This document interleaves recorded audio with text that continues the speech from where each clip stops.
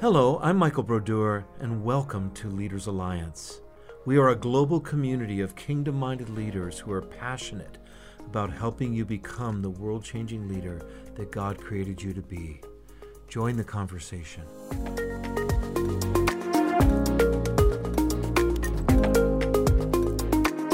Well, greetings, everyone. It is so good to have you back on the Leaders Alliance podcast.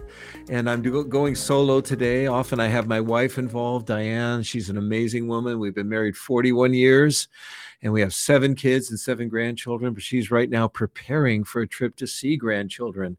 And so, but I'm super excited to have you guys on board. And we're actually going to be presenting an amazing guest today. He's one of our Catalyst Group leaders, and I'm going to talk about Linton Ward in just a few minutes. But before we get started, if this is your first time on one of our podcasts, let me explain a little bit about Leaders Alliance, what we're up to, and so forth. So I was a pastor in San Francisco for 33 years. I worked with leaders of all branches, church leaders. I worked with marketplace leaders. I worked with thought leaders. I worked with evangelists. I worked with prophetic leaders. I love all leaders. And I believe the key to the body of Christ coming into the fullness of who God's called us to be is leadership. I believe that leadership is the key right now. And I believe that every single follower of Jesus is called to be a leader. Whether you're just leading in your home or leading in the marketplace or leading in education or leading in a church setting, every one of us is called to lead, if only called to lead ourselves. And so this is what Leaders Alliance is all about. Leaders Alliance is a global community of kingdom-minded leaders who have come together to actually see the body of Christ be all that we can be and influence the world, and to be the salt and the light, to be the priests and the kings that God has told us to be in this world. And so we're super excited about you joining us. And in the process of that, we have an amazing new opportunity. We are releasing an e-course today that will actually help you to become the leader that God's called you to be. It's called Kingdom Leadership Foundations. And it's going to actually revolutionize your perception of God, your perception of yourself and your identity in Christ. And it's also going to help you to begin to build some of the skills that will help you to be the leader that God's called you to be. These skills will help you in leading your children in the home. It'll help you leading in your profession. It'll help you leading in other kinds of ministry environments. The skills that we're going to teach you through this course and through the second course that we're going to be releasing will help you to become the leader that God has called you to be, so you can fulfill the destiny that God has given you. So I really want to encourage you to check it out. And it's only $99. It's amazing entree into how to be a kingdom leader. So join us for that. But now let's shift gears. I want to introduce our guest, Linton Ward.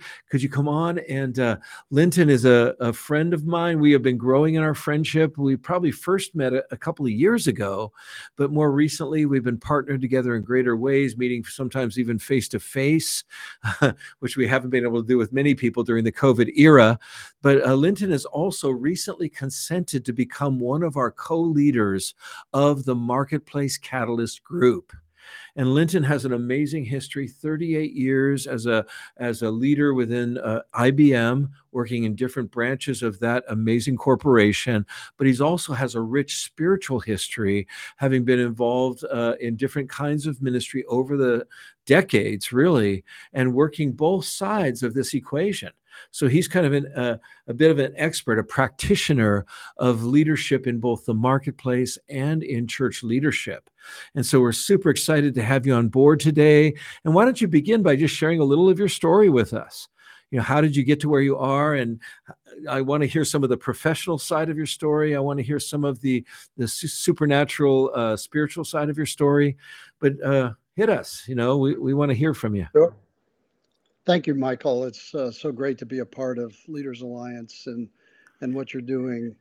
And I'll get into more of why in a bit. But yeah, I grew up in a denominational church that I just love church. I like all the activities of church. And Billy Graham came to Richmond, Virginia back in the late 50s when I was young. And our church, even though they weren't particularly evangelistic, they would have Sunday night meetings where we'd sing from Billy's Little Songbook, and as a child, I just really loved those times. And however, during my teen years, I kind of did my own thing. I did catch the tail end of the Jesus movement, even though I was on the East Coast. There, it was more the charismatic movement, maybe an outgrowth or concurrent thing. And when I graduated from college, I had a summer off before I started my PhD program at NC State. And so at home, my mom said, "Hey, there's this other church that's really teaching some great stuff. I'd love to go, but I can't go because I'm teaching at our church." So I went over there, and the love of God just blew me away. And I was just so relieved to find out that there's a real God of power. They were teaching incredibly. I've been to many studies since then. I can't remember all of those, but this one I remember. It was teaching from the book of John on healing of the whole person. And Wow. just it was so impactful to me during that time. When I started my PhD program, I linked up with a group on the NC State campus called the Full Gospel Student Fellowship, and it was just crazy times. We had great outreaches and uh, great little retreats, and we even had evangelists come in. Jed Smock, we linked up with him and sponsored him. We would do bands on the campus, and of course, as you know, there's three schools there in that area. We would do outreaches on all three schools, Wow. the other schools as well as NC State, and it was just a very active, impressionable time. And and God was good to me in school as well. I used to tell people that I did quantum mechanics by revelation, Wow. and that God would show me how to study for tests and all of that. And I was doing experimental nuclear physics, and I had a leak somewhere in my plumbing, and God showed me in a dream where to look for the leak. And so it was all very intense. In that time, I met my wife, Michelle. Uh, we moved to New York, and we're able to be a part of a fivefold ministry. Dale Rumble had founded a church there focused on the fivefold, and it was a little different. They had a plurality of leadership, which was kind of one of the outstanding features. But importantly, it taught me more about small groups and how impactful they were, and I learned from them. And that really impacted my entire life. My ability to leverage small groups and meetings and small teams at IBM. Um, while I had a love for physics at IBM, I didn't stay doing physics very long.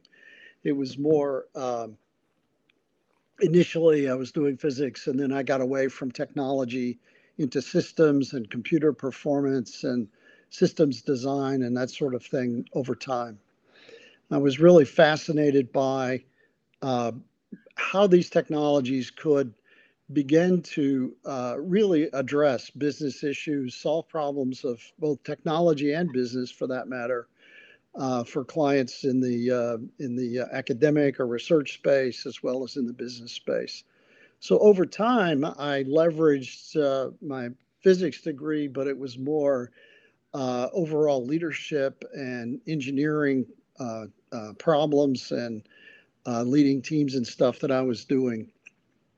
By the end of my career at IBM, I was able to uh, have a lot of latitude to work myself towards the type of thing that I enjoy, sort of invented my own job of bridging technology and business issues, Wow. building on.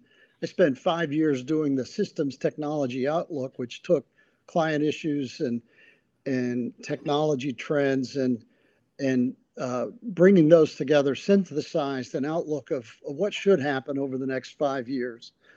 And that's really kind of one of my early eras of really seeing the prophetic at work within the workplace. So I would prophesy in church, but at work I would see, well, this and that is going to happen, and so forth. So, overall, it was I began to see how these two came together, starting with my work in the student fellowship, and then within the church in New York. We moved to Austin in '92, and with the small church there, I kept in leadership roles, running small groups, became an elder. Um, and so over time, I began to see how my role in the workplace was not just to support my so-called Christian habit. I didn't have to wait until I retired to minister, but I could serve the King right there. And so I began to see more about how I can leverage kingdom, whether it's mentoring in the workplace, we might call it fathering in the church, or the prophetic, or running small groups. That experience in the church really helped. And so over time, I became more and more engaged with church leadership. Small church, has all kinds of struggles, and I won't go into details, but through those struggles, I really learned who I was. And I developed a belief that God was going to move in this place. I currently live in Round Rock, Texas, and God's going to move here. Even if we all walked off the field, God is going to move, and such a faith about what God is doing. And I was able to help negotiate a transfer from our former church to the current church about 6 years ago to establish a new work, leveraging the property. We had paid down our debt to about 40,000. Um, but it was just time for transition. And the current work is, maybe 500 or 600 people or so overall, building a new facility. And so I'm still an elder. I never felt like I needed to be the pastor, although, through my career, people would say, "What are you?" And, and Yeah. I would enjoy saying, I'm just a guy. God uses me. So, Wow. Well, it so sounds the, like that's, yeah, you've been able to bring the two together and really create like a symbiotic kind of relationship between your your spiritual life and your professional life. And you've mentioned a few aspects of how those two have worked together, but it sounds like even your professional life was able to inform some of the things that were going on in the church world, and certainly your spiritual life in Christ was able to actually speak back into your professional success. Talk about it a little bit more. You said you have some prophetic gifting. How has that manifested? You certainly, you strike me as somebody who's got some apostolic gifting as well. Talk about how those two things have melded back and forth. yeah, I do. I did leverage Destiny Finder Journey Guide, and have a builder and a revelatory gifting. However, I'm very, I discovered in church that I'm a people person. Wow. Working through my own issues, I've become realization that I really enjoy developing people, connecting with others. And so, yes, within the workplace, there are a lot of folks who are sort of here and now people. Engineers, by and large, are very practical. They can see, they can spot what's wrong with the plan. You might sense that's a little bit negative, but on the other hand, that's how you get products that actually work. Yes. Is those people who can spot where the flaws are. Yeah. And software and hardware engineering coming together, I found that God had gifted me to see from a systems perspective, where you bring together a variety of components, hardware and software, uh, to begin to understand how can they all work together to apply to a specific type of solution. Wow. Additionally, my heart to bring people out, I enjoyed working with younger engineers or others to help them foster their own careers, and really got a lot of fulfillment out of that. One of the things that I would say is that the marketplace, every year in IBM, in my annual review, I would write down who I am mentoring, who I'm bringing along. And there was a big emphasis on developing others, and they would call it give back, if you will, and other forms of give back as well. But Wow. even in the church, it's hard to, um, uh, to see that full expression. I think in some ways the industry is ahead of the church in terms of developing people. Yeah. Yeah, no, it's true. And I have a number of friends that are in the marketplace. In fact, one of our advisors, Mike Frank, was telling me that actually a increasing large amount of budget and time in big companies is going into development. In other words, that I mean, just, trying to develop somebody fresh out of college compared to somebody who's already been in the pipeline, already somebody who knows the values of the culture and so forth, that seems to be the place where a lot of companies are moving. There's people that have brought a lot of parallel between what we call the fivefold ministry and different branches of the professional world. So the apostolic, let's say, would be sort of the C-suite, kind of CEOs and VPs and so forth. That when you're dealing with the prophetic, you're dealing with research and development, perhaps a little bit of quality control. You go into the evangelist, which is sales, obviously, and then HR would be around the pastoral, and then of course, the kind of the engineering side, which would be a little bit more towards the teacher gift. Did you ever kind of notice that within your world? And you told me even before that you had a situation where you were able to kind of use your prophetic gifting to sort of see into the future a little bit in ways that really help the company. Talk about those kind of things. Sure. Yeah, I had the good fortune to work on a project where we were creating a technology outlook for systems over a 5-year span.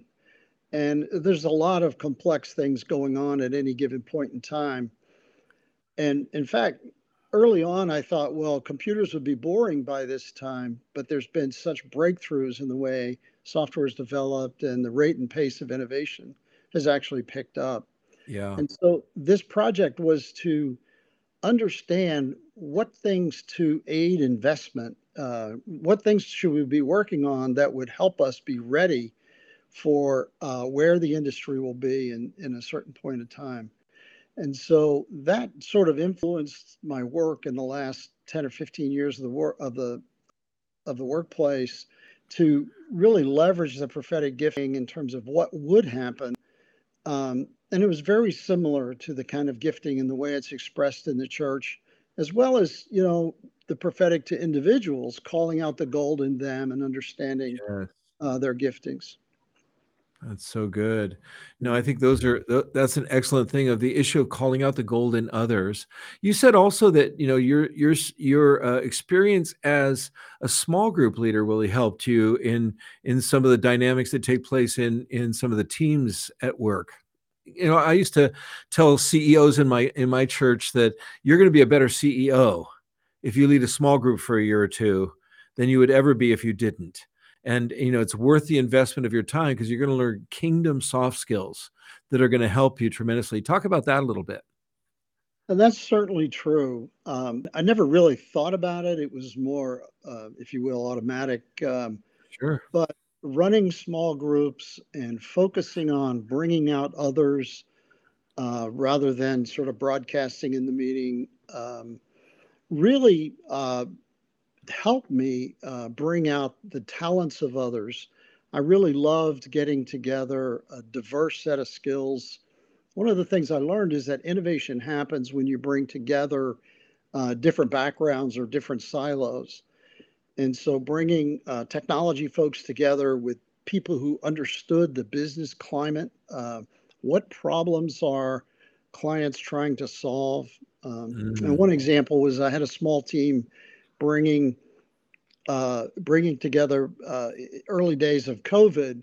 We identified 5 solutions that we could use to attack various aspects of COVID, wow. from informatics to computational science, going after genomics, et cetera. And the ability to bring together a diverse set of skills, draw out of those people more than they would do on their own, was just kind of exciting. That was all built on um, looking back on it, it was all built on the experience I had in church and running small groups. Wow. That's so cool. Again, I just part of our passion at Leaders Alliance is to try to bring together the integration because we believe that one of the strategies of heaven right now is to sort of, as much as possible, remove the line between the sacred and the secular. And obviously that's one of the things we're partnering on right now as you are helping to lead the marketplace leaders group, is that we want to actually help every member see that their professional life is not a vacation from their spiritual life, nor is it, as you said, a hob that the spiritual life's a hobby to the other, that in fact really the two are one. You are a full-time believer, you're a full-time minister, regardless of where you make your money. And so even though only about 2 to 3% will ever make their money in sort of the traditional church role of clergy, the fact is that all of us are full-time ministers. So talk about that. How did you maintain your identity as a full-time minister, even though the majority of your time was spent, at least your majority of your professional time, was spent serving a company that didn't necessarily have Christian values? Right. Well, as I mentioned, it was later in my career that I began to realize that this is ministry, and I was blessed by many folks, Ed Silvoso and others, to help begin to understand that point of view.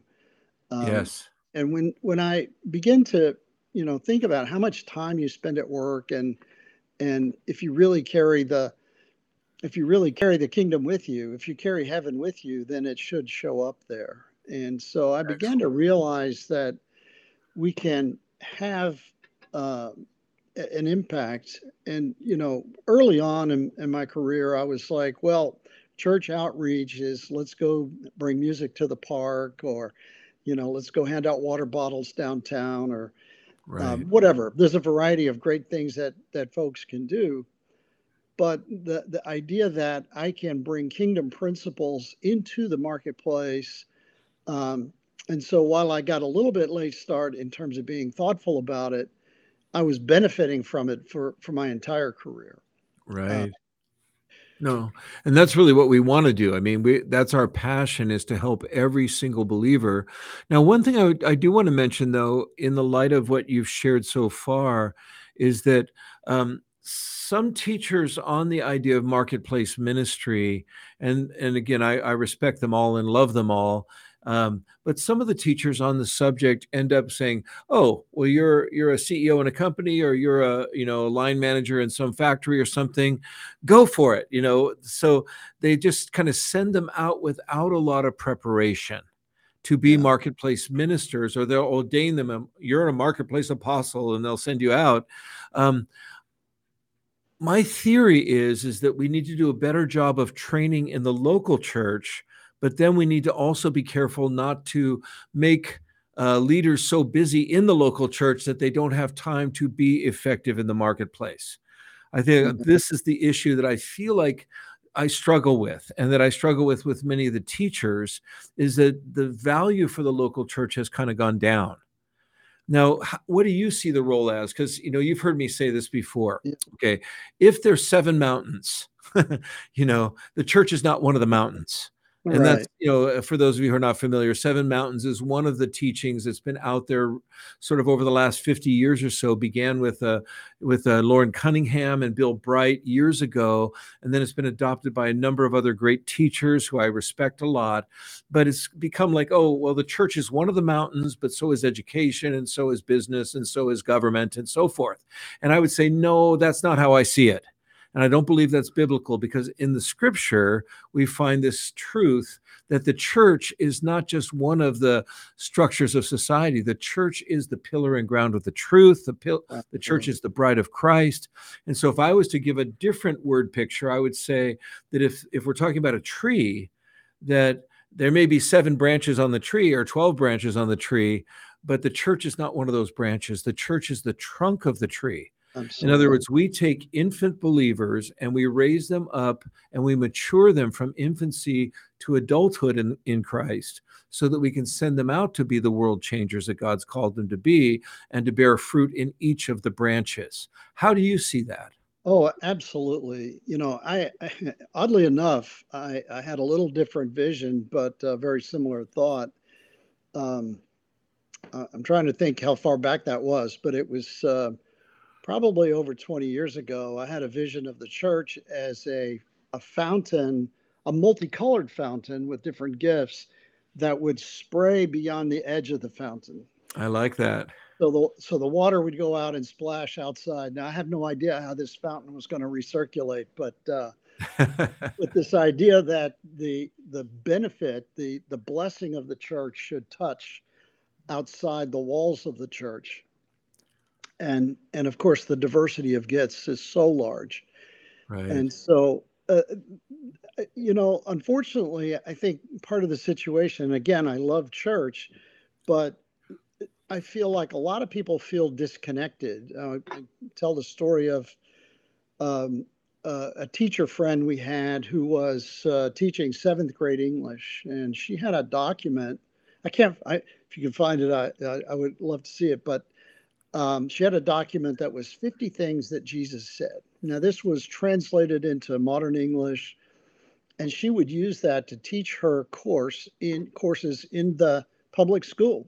So it was all legitimate. They would write essays on it. She used it to govern the class. And the kids were so into it, they would call her out if she violated one of these principles. But yet she felt disconnected from the church because she didn't have the energy to teach Sunday school or Yeah. whatever. So I think our issue is how do we connect those folks to the church in a meaningful way? We want to honor the serve team, but then how do we connect these folks that are serving outside? Right. And that's something I've thought about a lot because, I think that if you think of it in 25 percentiles, okay, there's some people that basically get a mindless job so that they can serve. Well, there's some that are actually the first 25% are going to be serving in the church regardless. Okay. The church is their life and their focus and their ministry and their profession and everything. And they're going to serve the church as their primary vision in life. Then you're going to have a middle 25% who get a job that doesn't demand much out of them so they can be available more. Now, they'll still Mhm. minister in the marketplace setting, but it's not going to be their primary. The church is still their primary.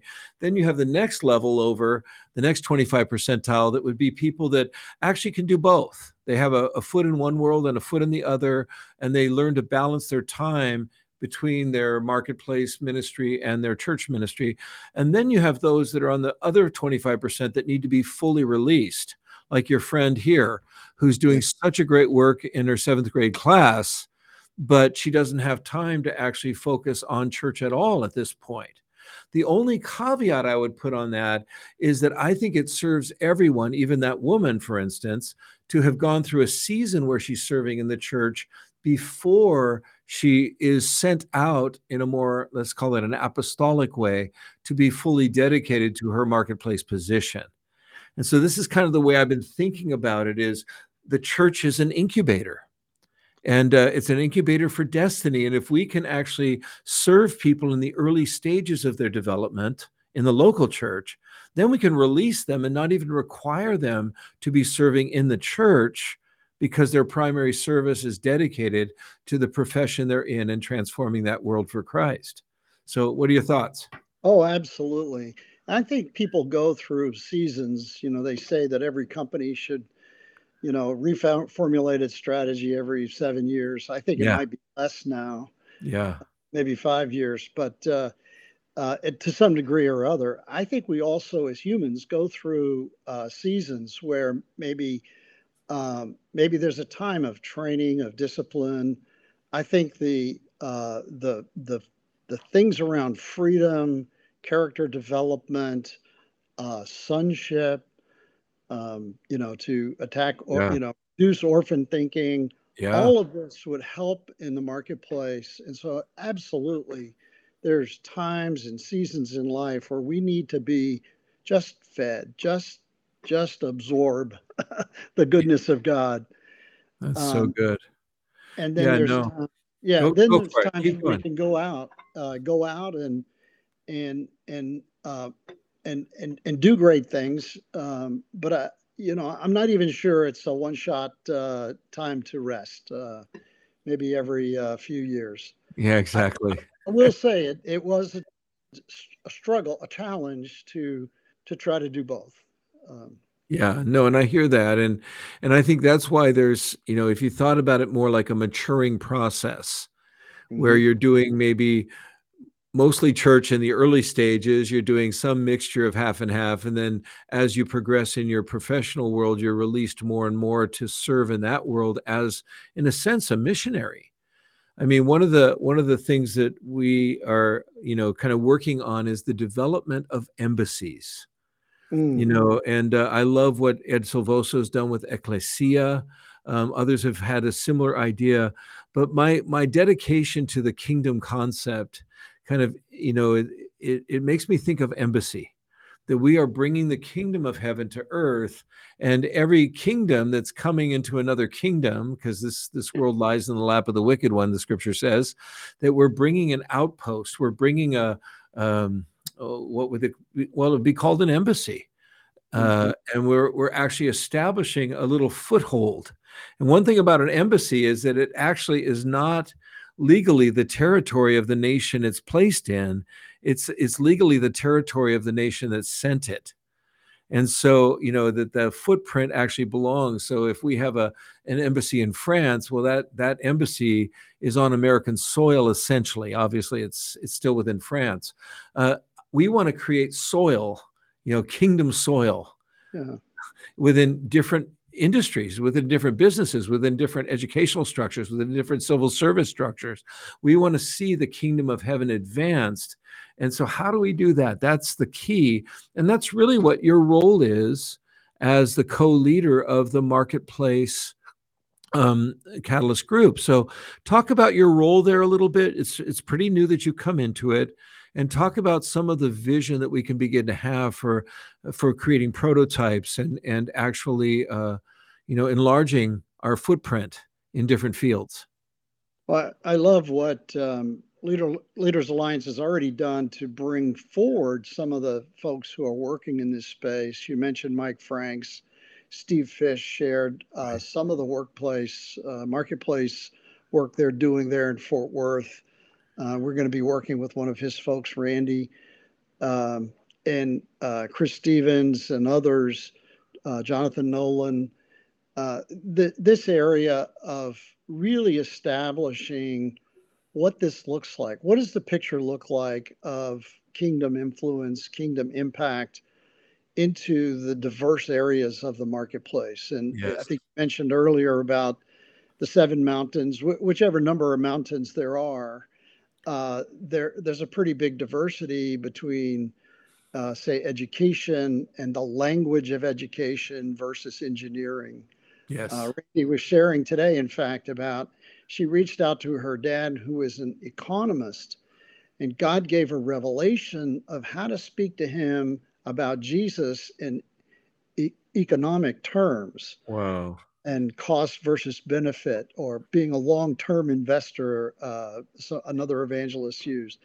And so I think this idea of being in the marketplace, but leveraging the culture, the language, with the spirit of revelation of how to bring Jesus and the kingdom into that place, I think is very, very powerful. And That's so it good. follows your embassy notion of adapting to the culture of the local place. Right. No, for sure. Well, I want to explore this a little bit more, but before we do, I just want to take a little break and talk about the e-course that we are promoting. We're just launching it today. This is the first time. We'll have even a bigger launch starting next week, but we have developed an e-course for basic leadership training. And this e-course is just a phenomenal tool to help you become the leader that God's called you to be. It's called Kingdom Leadership Foundations. And what we deal with, we start at the very beginning. We talk about how to have your identity rooted in God, how to find your sense of sonship or daughterhood in the Lord, how to be led by the Spirit of God, because the scripture says, as many as are led by the Spirit of God, these are the sons of God. How can you lead others if you cannot be led? And so we help you to connect with Jesus as Lord. We help you connect with the Holy Spirit leading you. And then we help you to understand the basic issues of managing your own inner world, your mind, your heart, what we call head, heart, and hands. How do you manage your world? How do you lead in your home and in your family and your private life? Because those are foundational to excellent leadership outside of yourself. Then we talk a little bit about how to help somebody in a one-on-one leadership position, how to understand how to help somebody discover their God-given gifts and talents and abilities, and how to create a pathway with them of growth. And so there's a lot of amazing tools. We're coming out in several months with another layer of this, an advanced course that will function on organizational leadership. But for now, this will just absolutely blow your mind in terms of establishing the foundations of true leadership within you.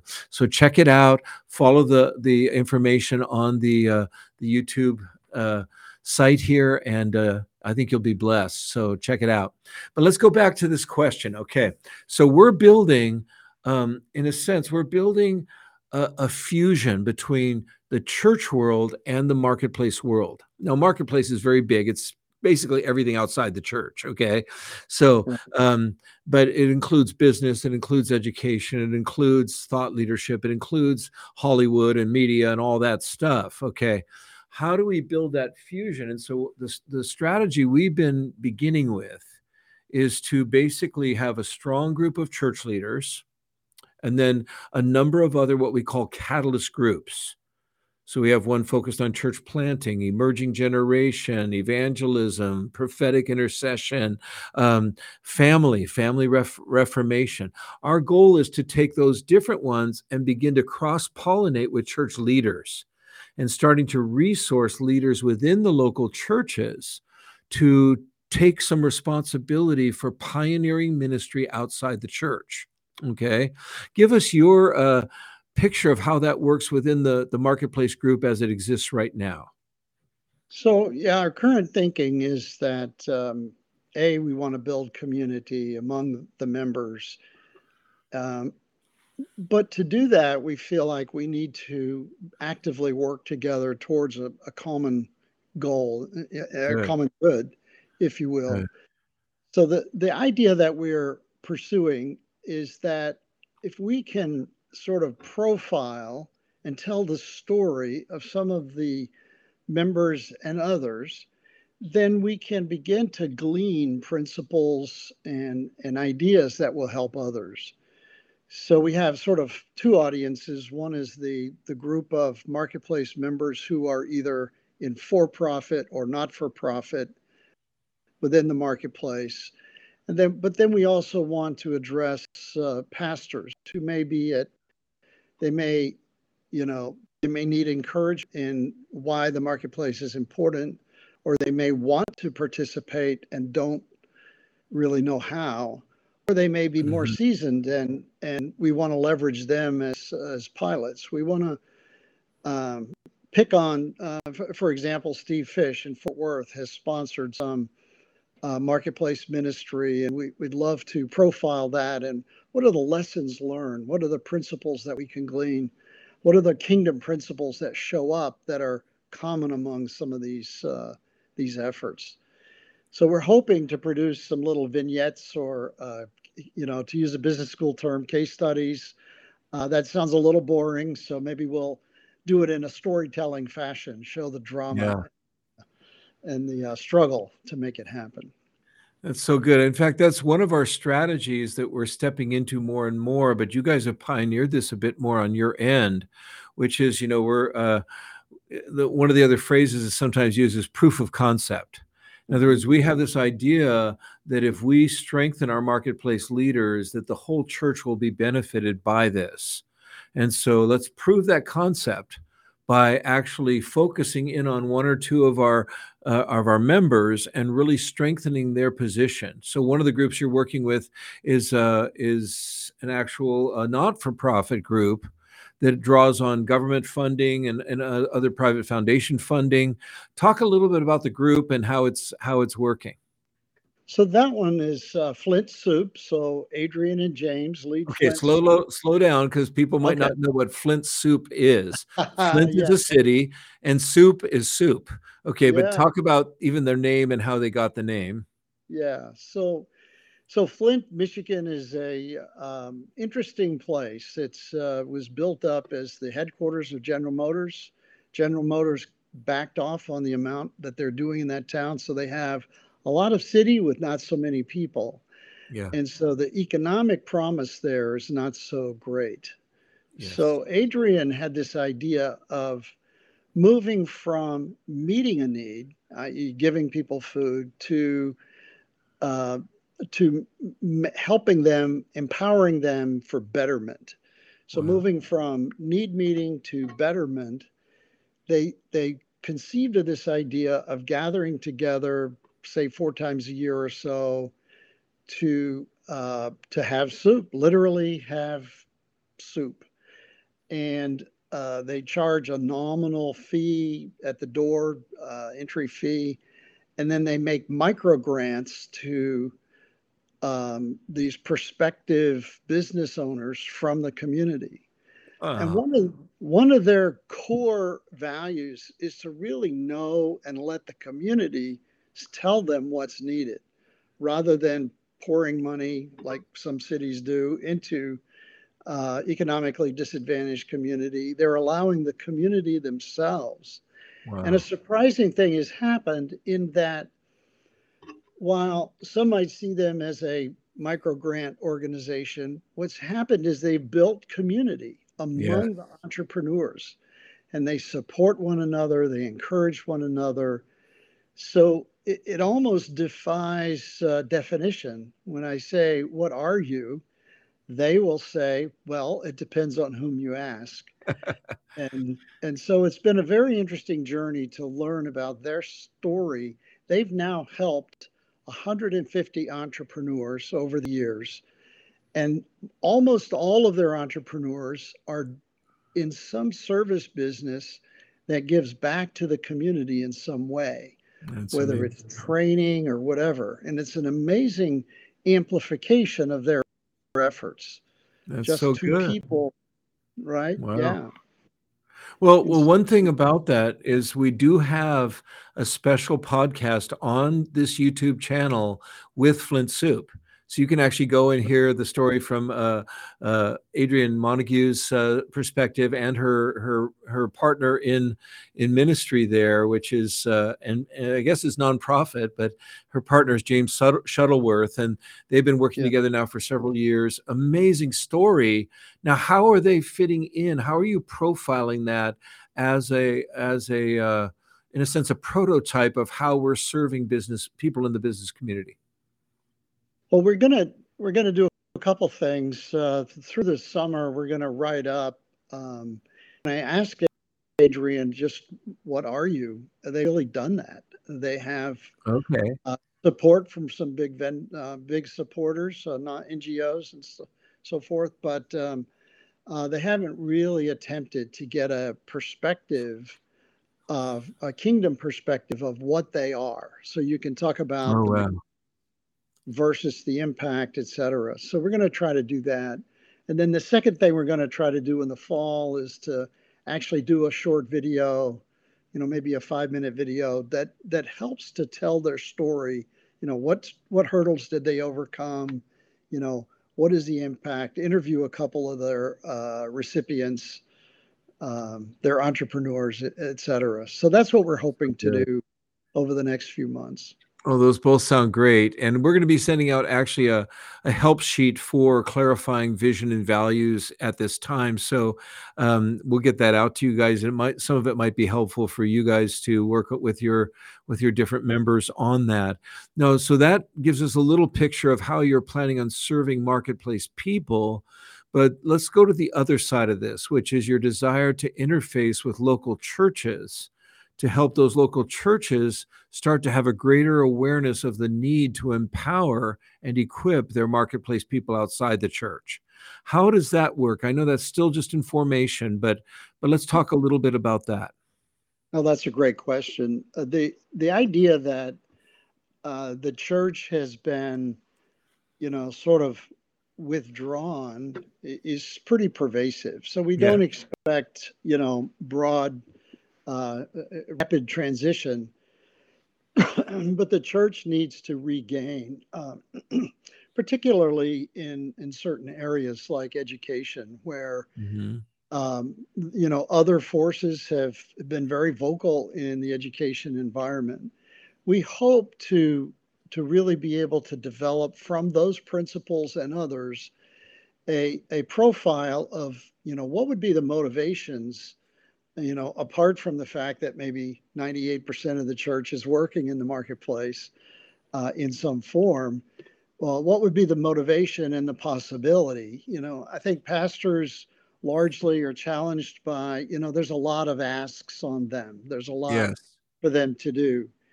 Hopefully, we can transition our thinking about the mission a little bit. Um, Even in the pastor's boot camp, one pastor said, "Well, I don't know if I have time to help equip these people. I have so many things to do." And I Hmm. felt Jesus would ask him a question. Well, what's the mission? You Yeah. know, the mission making disciples. So I think the question we have to address is, in this context, what does disciple making look like if some of those disciples are going to be educators or, policemen or whatever? That's so Maybe good. discipling is more enhanced. And what we're providing is that an actual church, a pastor who's too busy just doing what he has to do or she has to do, they can outsource their marketplace leader development to us.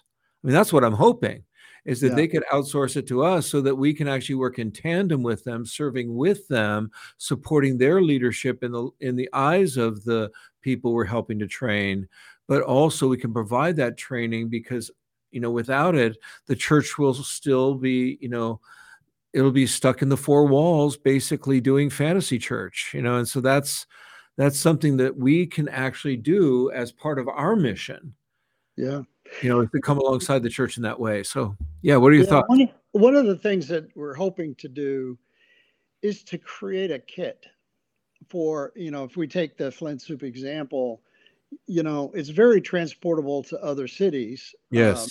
It needs someone with a passion. So, how do we identify the passionate person or bring them, develop them?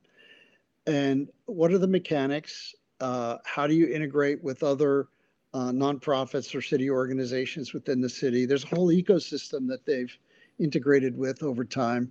And Yeah. so we think a kit format could be very compelling to make it a faster ramp. And Yes. maybe that alone would be the genesis of an idea of something different that could be done in another city. That's so great. I mean, that's really what we hope to do across the board is we hope to build collaborative relationships that will actually produce prototypical examples that can be replicated all over the nation, all over the world. And so I believe that that's really what our future is as Leaders Alliance, is to really build that kind of synergy, that kind of symbiotic dynamic where we can really help connect people to one another for the advancement of God's kingdom in every sphere of society. And so that's really exciting. Hey, we have about 5 to 10 more minutes left. I just want to pick your brain just in general about leadership. If you were to say, what are the three priorities of leadership for you? Like what does leadership mean? How do you define it? You can go that direction, or you can go at it from just a purely practical thing. Leadership is doing this, doing this, doing this. But give us your sort of summarized perspective. What is a leader? Well, yeah, that is a great question. And I'm going to back off of some of the normal business school thoughts or whatever. Um, I think a leader is somebody who's doing something that others aren't. Wow. And so, that might be a novel way that I'm bringing goodness into my business. And so obviously leaders generally have followers, so there's a teaming aspect. And I've been thinking a lot about what are the common elements in leadership. uh, Leadership in business, military is different from leadership in churches. But the common thread has to be development of human capability. So, Mm, as a leader, how am I developing those who are, contributing to the mission that I'm trying to accomplish? But to some degree, if you will, discipling, training is the mission. So, in business, we're very motivated to bring about the capability. Business leaders will say, you know, people are our greatest asset, and the like.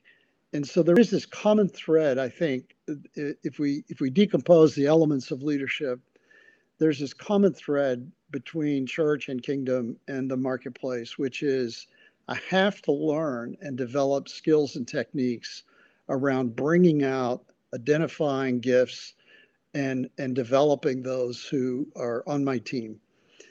And I would say that's probably the job one for us all.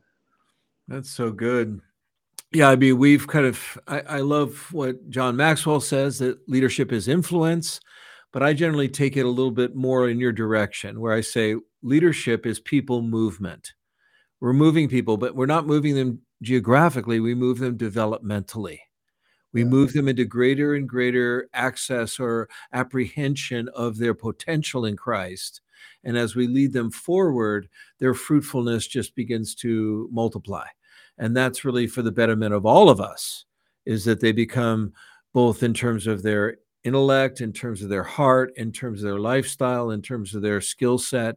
We're growing into greater and greater, in a sense, imitation of Christ. And so, any final words that you have Yeah. for us as we wrap up here? Maybe the final word is, my passion around uh, people and church. Yeah. In a elders meeting, probably around 2003, maybe about 20 years ago, and we were sitting there going over a budget, and is this going to be a prophetic budget, a stretch budget, or is this going to be more conservative? And my mind wandered to, well, how come people aren't changing? Mm. How come they're not changing because of me? And boy, maybe I should be changing. So it was really for me a transitional, transformative moment to begin to think about, you know, within church, our mission really is, as you mentioned, transformation. How do we bring about growth? What does a growing, healthy environment look like? And so that's kind of been my study over the last 20 years to really begin to look at, what is the model for church and how might that manifest in this century? Uh, Wow, that's so good. Well, again, I think, this is an amazing moment for the church because everything's in transition right now. I don't think it's only because of COVID, but COVID, I think, set the stage for yes, a lockdown. All of us were sort of working remotely. We were stuck in our houses, many of us. And now that things are easing and we're moving out into a new normal, I think that there is a lot of movement, a lot of thought process, a lot of shifting, a lot of transitional thinking and action. And I just think it's actually a very good positive thing. yeah, I mean, maybe your world's shaken up a little bit if you're viewing us today and people have left your church, that's okay. Or people have moved on from your company or your business or your school. Just, there's obviously a downside. You lose friends or you don't know where people are.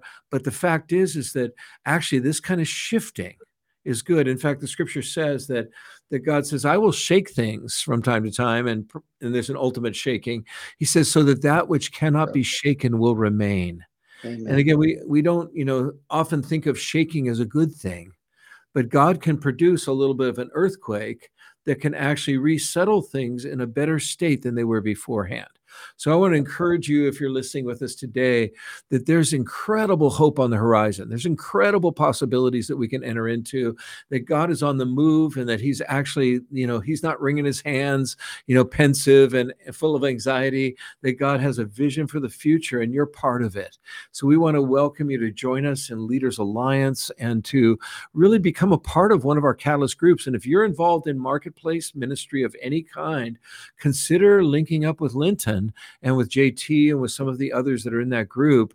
And let's build this thing together. We're just starting out. We're pretty fresh and new, but 3 years from now, I believe that this movement is going to be one of the most significant transforming forces in the world. So I encourage you to join us. So Linton, as we close, could you just pray for the people that are listening and the people that will listen in the archives, because we're going to build our audience over this next season, and just impart some of that perspective that you've gained over so many years of both professional life and spiritual life. Amen. Well, Father, we just thank you. We declare your favor over your church, and that your church will reign and water the surrounding areas. We thank you that your church is the incubator for goodness. Your church is the incubator for bringing heaven to earth. We thank you, Father, that people of all manner of giftings will be developed and cultivated, if you will, within the church. We thank you for business leaders and marketplace leaders. Yes, God. Bless your name, Lord. We thank you for this opportunity in the midst of all the chaos in this world. We thank you that you bring hope, you bring reassurance, and you bring growth even in the midst of struggle. Amen. Amen. And let me just pray one final prayer. I just, as you were praying, I just thought again about the families that were so impacted this week by the shooting in the school. And let's just agree together. Father, we ask for the comfort of heaven to fall upon every family that lost a loved one during this horrible incident this week. Father, we thank you so much that you love every one of them. You know every one of them by name. And we ask that your heavenly comfort, even according to 2 Corinthians chapter 1, that says that you comfort us with the comfort so that we can comfort others who are in trouble. Lord, let that comfort flow now through this town, through the families that have been impacted horribly, and also that you would help our nation to not continue to polarize over these kind of challenges, but to come together in unity. In Jesus' name, amen. Well, thank you so much, Linton, for being on this call, and you have really opened our eyes to some amazing stuff, and so look forward to working with you over the next years to come. So God bless you. God bless you, and thank you. God bless the rest of you. Yeah. So take care, everyone. We'll see you in the next podcast.